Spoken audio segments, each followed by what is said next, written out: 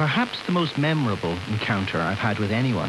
Why would you ever buy a headless platform? Like, why are you defining your category of software by the thing that it doesn't have? Business users just want point and click everything and they want a big suite. You're going to get crushed by Salesforce. And now it's funny because we've been named leader. So we're one of 3 leaders in Forrester. We're one of 5 leaders in Gartner. And we actually were just named a leader in IDC, their headless report as well. So we have a clean sweep of being leader in all 3. But it's been crazy how quickly the market has oriented around what we're doing and how it's now the standard. Welcome to the Own Your Commerce podcast, where leading experts, brands, and innovators reveal strategies for e-commerce growth. I'm your host, Jay Myers, and this show is brought to you by Bold Commerce. Welcome to what I think is going to be a fascinating episode for a lot of people. I have with me today the Chief Product Officer of commercetools and 4 times O'Reilly author, Kelly Getch. commercetools is taking a fascinating approach at enabling digital commerce. They are referred to as a true cloud, headless commerce platform, providing the building blocks for the new digital commerce age. And those building blocks are 350 consumable APIs that really let you build any commerce experience you want. Fun fact, they coined the term headless commerce way back in 2013, long before it was as popular as it is today. So some examples of brands that use commercetools are Audi, Tiffany's, Universal Music, Carhartt, and many more, plus some mutual brands with Bold, such as Harry Rosen, who leverages commercetools APIs, but with Bold checkout and other technologies to really create something special. And you know what? Shameless plug, but definitely check out harryrosen.com when you have a chance and you'll see what I mean. It's a fascinating conversation. I really enjoyed it. I think you're going to definitely learn something from this conversation. Enjoy. Kelly, thank you so much for being on the show. It's really a pleasure. I know we had to go back and forth a little bit getting you on here, and you've got a really interesting background in commerce. Why don't, before we start, tell us the story of you, where you came from, and how and why you ended up with commercetools. Well, first, thanks for having me. I appreciate it. You've got a great podcast here, having listened to some back episodes. So my background actually started, well, I guess if you go really far back, it was in high school. I used to build websites for local businesses in small town where I grew up in Wisconsin. And this was back in the mid and late 90s. And folks would pay me $1,000, $2,000 per page, law firms and folks like that. So I actually did pretty well back in high school. It's a great job. But then I went to university and I was looking for a summer job. And it turned out that in my small town here, Footlocker.com was based, and they were going through a really big ATG implementation, which was the big commerce platform back in the 90s and 2000s, later acquired by Oracle. So I worked for ATG, finished my studies, really loved that. I was the lead architect for Walmart. Great time, but I couldn't travel 100% of the time because my wife and I got married and had a child. So I ended up going to work for Oracle, where I was a product manager, and I really liked product management. Consulting was great, but I think product is better. In product management, I was lucky enough to cover Java EE and Exalogic and Java Cloud Service and a bunch of other services there. And my last year at Oracle, I was responsible for microservices. And by that time, I had written e-commerce in the cloud for O'Reilly. And with microservices, it just kind of clicked. Like, there has to be somebody out there doing commerce cloud and microservices. And after 5 years at Oracle, my boss, whom I loved and adored, left. And I said, you know what? It's time to get back into the commerce space. So I joined commercetools in 2016. I actually Googled it, Commerce Cloud and microservices, and commercetools came back as 8 of the top 10 search results. And it turns out we actually had a lot of connections in common. And the CEO, my boss, and I, he invented headless commerce back in 2013. We really hit it off. We see commerce in the world very similar. And I've been at commercetools now for a little over 4.5 years. It's an interesting time to join because it's an evolving space and you're kind of joining early, 2016 or 15 when it was still very early on. And now the concept of headless, which we'll kind of get into in a little bit and how you define that, but that's not a new word anymore. It would have been for sure when you were joining the company. That's very forward thinking. So I guess let's just talk about commercetools in a practical kind of way. What is commercetools and why does it exist? Well, a little history is in order. So the company was founded by Dirk Horig, who's still CEO, back in 2006. So commercetools was actually founded as the Hybris Professional Services Group. And this was back when Hybris was in its first office and had just a handful of employees. So Dirk actually did the first couple Hybris implementations. The first Commerce Tools office was actually in the Hybris office. And then Dirk spun that out of Hybris and actually built an agency around it and was very successful at that. But you have to remember Amazon Web Services hit the market in 2007, right? And really got going about 2009. And by 2011, Dirk had a decision to make, which was continue on in the agency business or stop and pivot to product. And he thankfully made the decision to stop the Hybris consulting business. And in 2011, raised some money from local Munich investors and built a platform from scratch and launched that platform in 2013. And that's Commerce Tools today. So we're 100% product focused.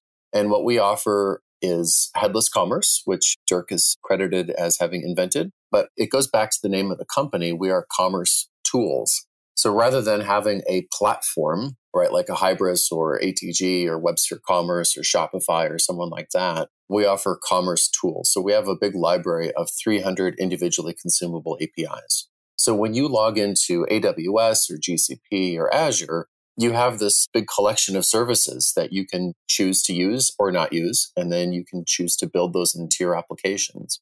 So we do the same thing, but for commerce. And that's great for folks who have a legacy platform and are incrementally switching over to us. They really like that composability concept. And then we do have a lot of customers who say, you know what, I love what you've built here, but we do pricing so differently that no platform could ever handle our requirements. We're going to build that ourselves. And our response to that is great. That's exactly what we want. So we have a lot of customers who will pick one or two or three pieces and then build that on their own as their own microservices. And what you want to end up with is a big catalog of APIs that your front ends can consume. Some provided by us, some provided by third parties like Contentful or Content Stack or Amplience, and then some provided by search vendors and some provided by the customer or partner themselves. So we're really getting past this model where the commerce platform is the front office in a box towards a model that's very much aligned with public cloud, which is we're part of the ecosystem as if Google or Microsoft or Amazon built a platform and added it to their cloud offerings. Interesting. What does someone, purchase? What are they a customer of? What is the thing that, I guess it's the cloud infrastructure and with the tools wrapped around it, right? Or is there some aspect that every Commerce Tools customer utilizes to actually be a Commerce Tools customer? I would say first, the vast majority of our customers use at least 80% of our APIs. So it's not to the degree of Amazon or Google Cloud where people use one or two of them.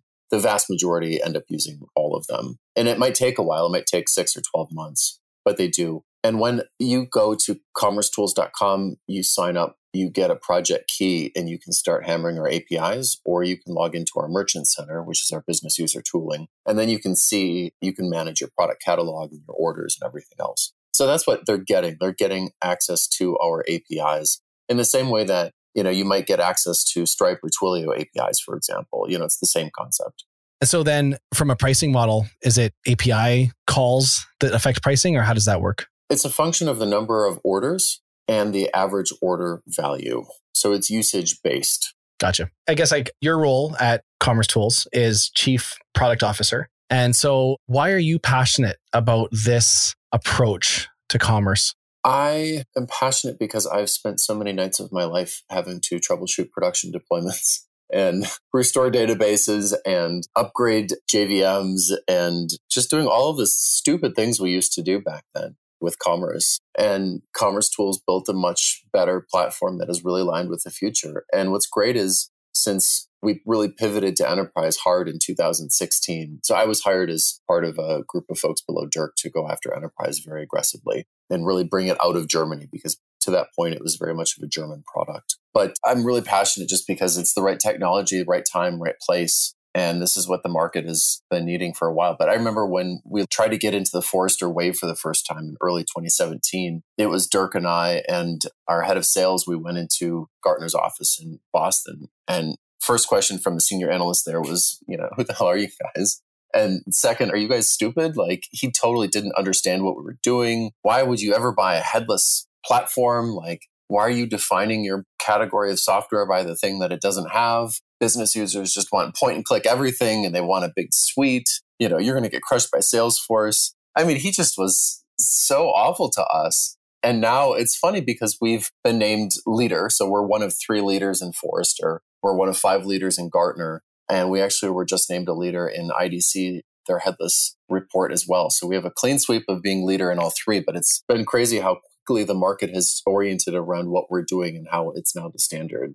Well, I would say that's probably the case with a lot of visionary type software is you're out ahead so that the market doesn't understand exactly it. And now the market is kind of catching up.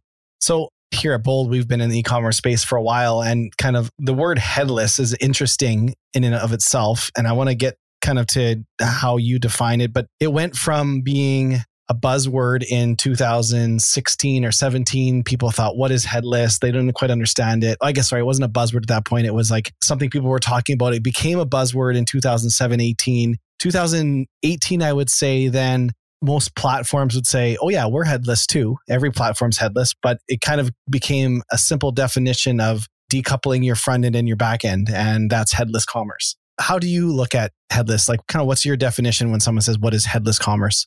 Well, if we go back in history, let's go back to the mid and late 90s. The commerce platforms at the time were very, very ahead of the content management platforms. So things like JSP, if going back to the Java EE days, JSP actually came from ATG because back in the day, ATG needed a way to dynamically render content from the server side to the front end. And all of these platforms had to invent a lot of that front end technology that allowed for dynamic server-side rendering of pages. Because before you just throw everything in an Apache web server directory and you'd be done with it. They were static. But e-commerce mandated that they be very, very dynamic. So they actually pioneered a lot of that front-end technology work. So it made sense back in the day, if you're adopting commerce for the first time, that you want a platform that has the front end and the back end, and the two are very tightly coupled. And you may or may not even have a WYSIWYG editor where a business user can drag and drop something, right? And that was seen as a really big deal back then. But since then, we've had front-end technology completely changed 3-4 times over now, right? It's really matured as a profession. And it's easier than ever to go out there and build or buy a front end, right? And you can pick up React off the shelf and use that, or any number of front end stacks. Or you can go out to companies like Frontastic, or you could get Vue Storefront or Mobify before it was acquired by Salesforce. You can go out and buy a pre-built front end. And at the same time, the commerce vendors had a really standard set of templates, right? And a Shopify website looked like a Shopify website, and they all look very similar to each other. And you also had IT controlling a lot of those experiences. So I still remember, it wasn't that long ago that Walmart had folks submitting IT tickets to do pixel changes on websites, and that was a whole process. So business has really grown, technology has matured, and also the pace of change is dramatically accelerated. And all of that's led to you now have a front end that is built on its own release cycles. It's built, it's released, it's changed. And many times those front ends are being updated 50 times a day. You also have many more front ends than you ever used to have. Back in the day, it was just a website. And now it's at least a website and mobile and, a few others. So it's multi-headed, and, you can't expect a commerce platform to have a good Swift development IDE, for example. So decoupling the front end from the back end allows business users to use business tooling to go and manage that experience. Because ultimately, for the majority of brands that are not Amazon or Target or Walmart, you're selling a differentiated product, right? They're considered purchases. You're selling jewelry or electronics or, a musical instrument. You're selling something that is not just a, hey, Alexa, buy me some toilet paper kind of a purchase. It's something more considered than that. And that's where you need to engage with your customers. You need to show them product videos. You need to do unboxing videos. You need to engage with them on social. You need lots of product content, right? You need to build your brand. You can't just sell a $1,000 handbag in a standard Magento style shopping grid, right? You need a emotionally compelling, engaging experience that's driven by marketing. And it's nice because now you have a clear delineation between your front end and your back end, right? You've got a contract there. Front end can iterate whenever it wants to. It's driven by marketing. And then your back end is controlled by IT, and they're able to iterate when they want to. So it's a really different change, but it has been very widely adopted because of its benefits out there. Okay, so then composable commerce, how would you define that? And how do the two work together, I guess? I have some personal history with this. So we at Commerce Tools, I've written 3 more books since then: Microservices for Modern Commerce, APIs for Modern Commerce, and GraphQL. We at Commerce Tools talked a lot about microservices. The challenge with microservices is it didn't necessarily capture everyone who is involved with this new space. It's a more extreme form of composable commerce. Composable commerce broadly is being able to compose your experience from many different APIs, which may or may not be backed by microservices. What we had been talking about at Commerce Tools and pioneered was APIs backed by microservices. So it's a bit more of a rigid version of that. Composable is the more general term, and it allows you to have a monolithic app that also exposes APIs, but to have some composability to it, which I still kind of disagree with, but I think composable commerce is a much better, more friendly term to the market than microservices and APIs and things like that.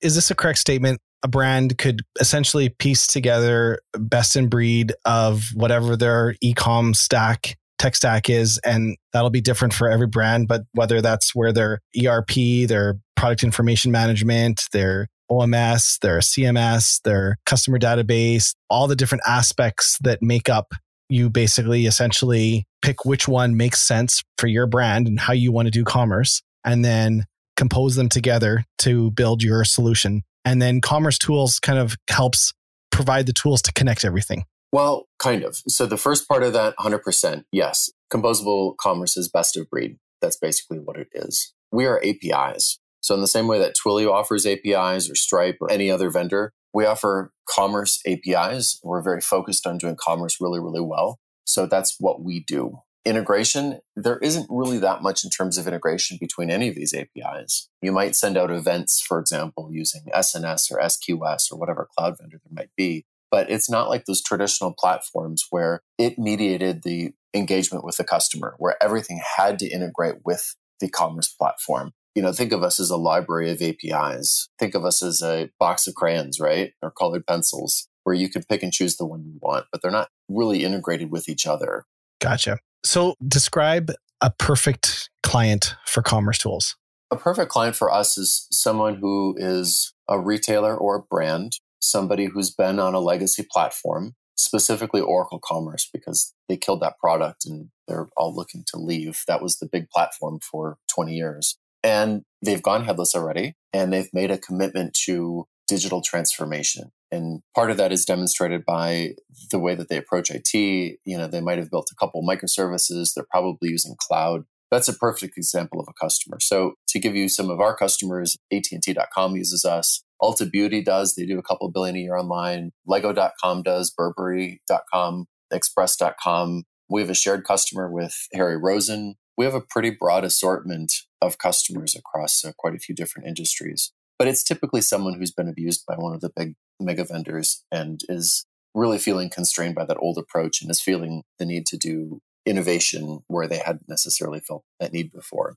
And the ease of Commerce Tools is they don't necessarily have to replatform everything. They can use APIs and best in breed for which pieces of the stack make sense. Like the term replatforming probably doesn't make sense in the Commerce Tools world. Yeah, you're migrating over to us over the course of 6 or 12 months because, nobody has the time or budget or risk tolerance to move an entire customer-facing .com that does $1 billion a year in revenue and then flip the switch and all of a sudden everything goes through Commerce Tools, right? Like that's a really good way to get fired if you're an executive. That's nothing to do with us, right? We're a solid product, but there are obviously a lot of integrations and intricacies involved with a move like this. So most of our customers will start by using us for like a product detail page, for example. They'll use us for that, and then they'll use us for the category pages, and they'll just kind of work their way through the product catalog.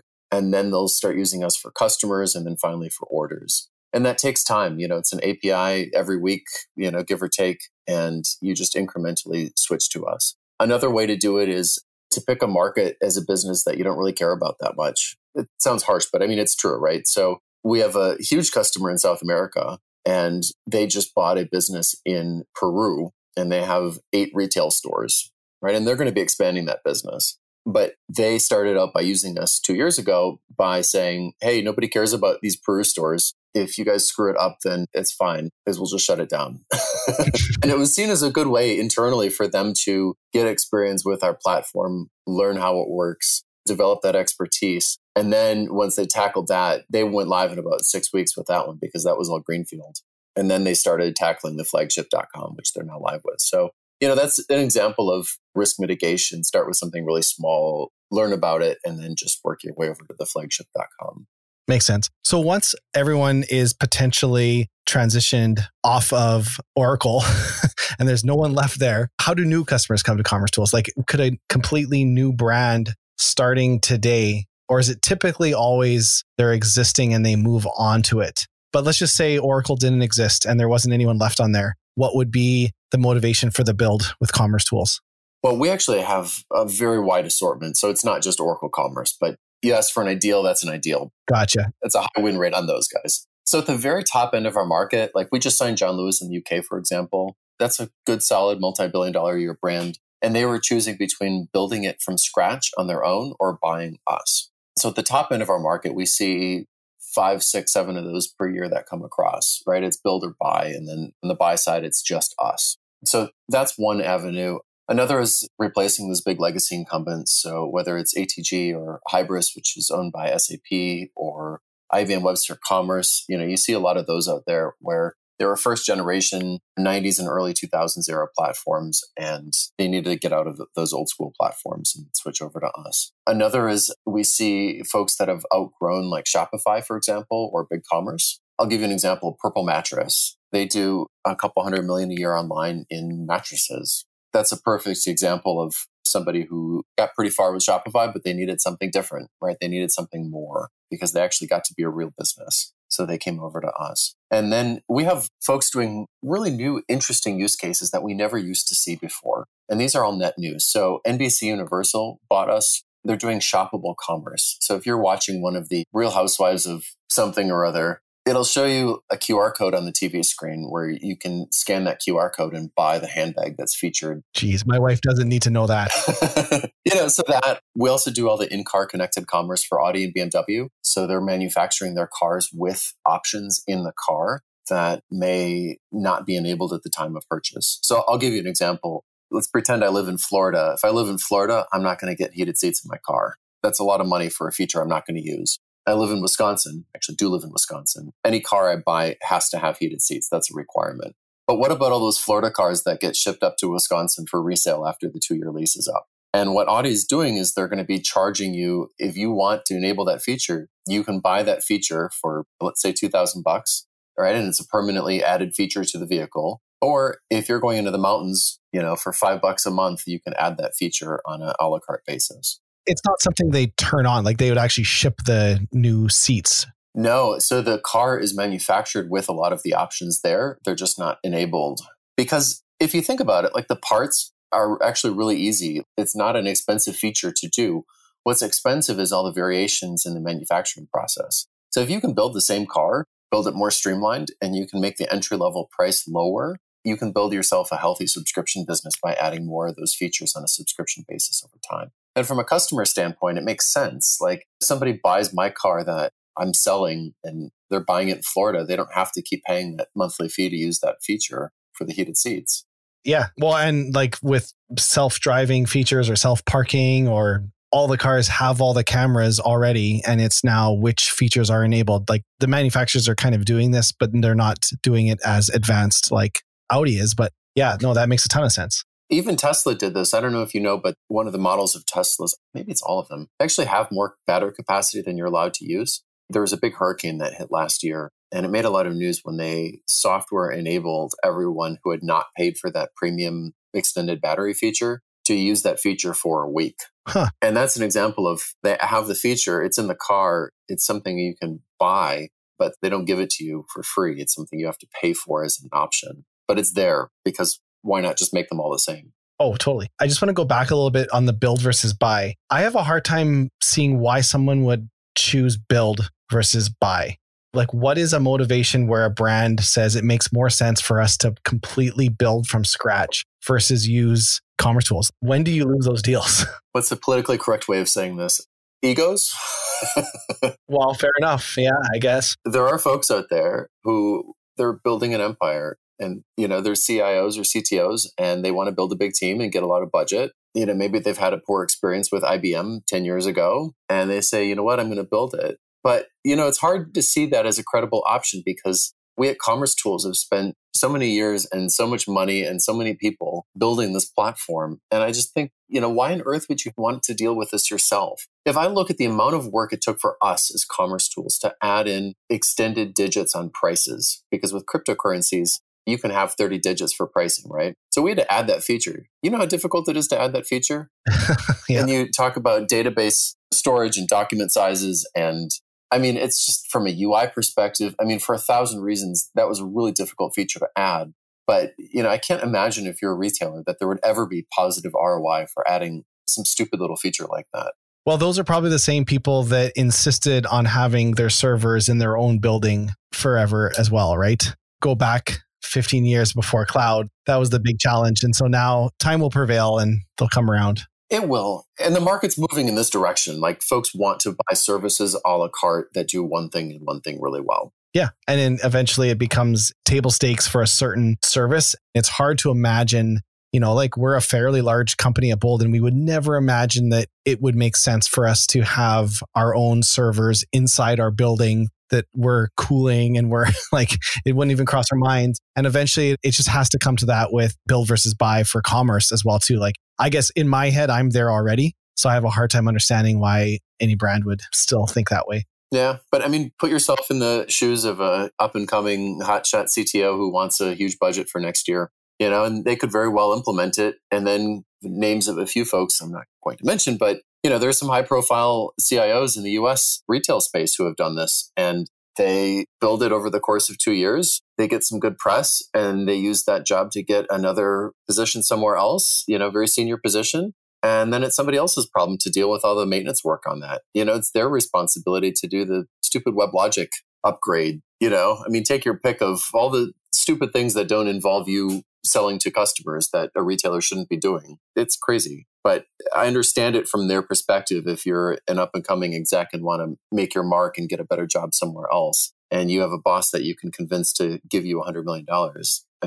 Machiavellian politics here, that's their thinking and their math. And we don't hardly ever lose to that. Maybe once a year we'll lose a deal to somebody who builds it themselves. But even then they tend to come back to us because it's just a big waste of money and time and distraction to build a commerce platform. Well, and you're then positioned perfectly to support them when they do come back, because they can piece by piece move over in a way where it actually probably makes sense as well too. Yeah, I think I know some of the ones you're mentioning as well too, but we won't. So I guess then on that topic, what does the world look like when Commerce Tools achieves its goals? If you've done everything, I know it's a relatively new company. I say new, 6-7 years, but 5 years from now, 10 years from now, what does Commerce Tools look like and the brands that are using it? Or is it like now, but just more widely known?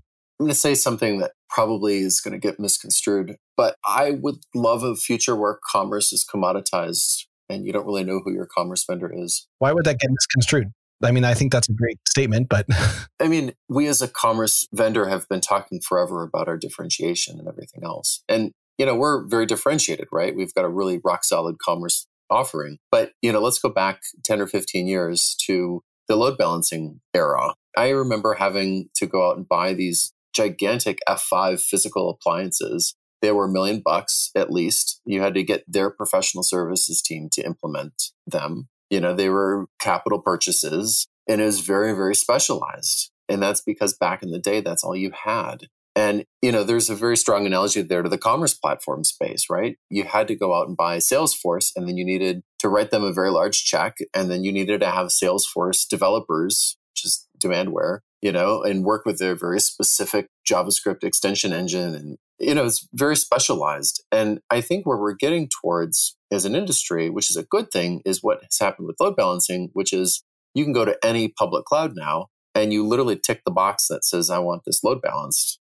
right? And the public cloud does it for you. You don't have to worry about any of that stuff. And I think we're getting to that point with commerce as well, slowly. You're starting to see this now with Google Cloud, where they have some retail APIs. Amazon has long offered integrations with AWS. Azure, I think we'll get there at some point. They have some retail offerings. But, I'd love to get to a point where we're just another API in one of not the marketplaces, but the actual core cloud. And you can just commerce enable stuff. Whether you're a huge enterprise or a single developer and you want to add that add to cart button, you should be able to call an API and do that. Like that should be a really easy thing in the same way that doing load balancing now is a really easy thing. So that's what I'd like to get to, where commerce is just commoditized and you don't need commerce tools developers, you need cloud developers. Just like you don't need F5 developers anymore, you need cloud developers. And that's exactly our extension model is we are part of the cloud as a first-class citizen. You event data out,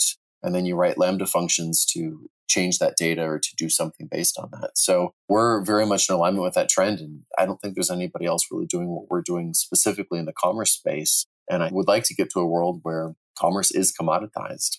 Well, I think that's a fantastic vision. Makes perfect sense to me. And it's aligned with, there's very few people that wouldn't say, when they're predicting where commerce is going, commerce is happening everywhere. It's not just happening on a online store, and it's being literally extended. It's wherever the customers want to buy, when they want to buy, how they want to buy. And so your vision of that future, I think, perfectly aligns with where the market would generally say that commerce is going. So I don't know. It sounds like you're in a great space.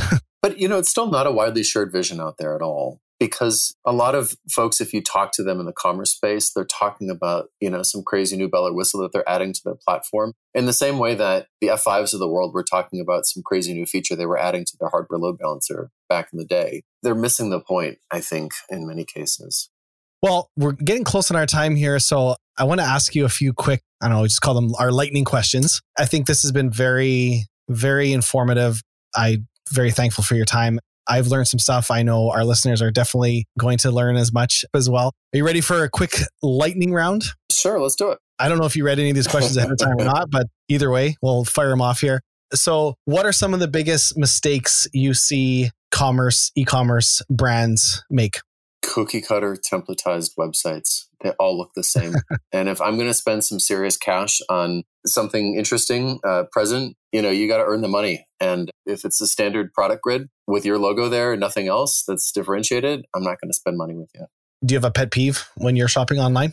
I hate having to wait for shipping. I've gotten spoiled by Amazon. Typically it's a day, but a lot of brands out there, it's 10 plus days in many cases, business days. And I think it's obscene.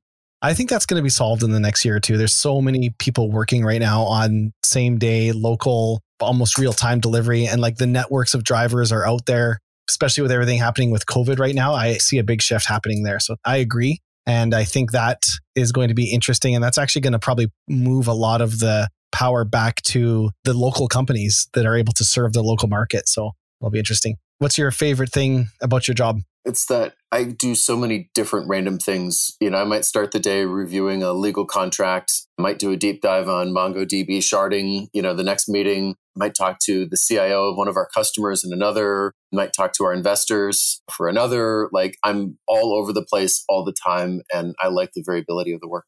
And you might end up on a podcast with Jay. Yes. Perk of the job. That's right. Yeah, I noticed you left that out there. So speaking of, you mentioned what mistakes you see, cookie cutter templates. What's one of your favorite online stores or something where you've shopped recently that has stood out to you or you've really enjoyed? My favorite store on earth. It can be a Commerce Tools brand as well too. That's totally fine. It's actually not. It's been my favorite store since 1997. It's eBay. And I have a weird collection of I like really, really nice cashmere sweaters. And it's one of the very few hobbies I have in life.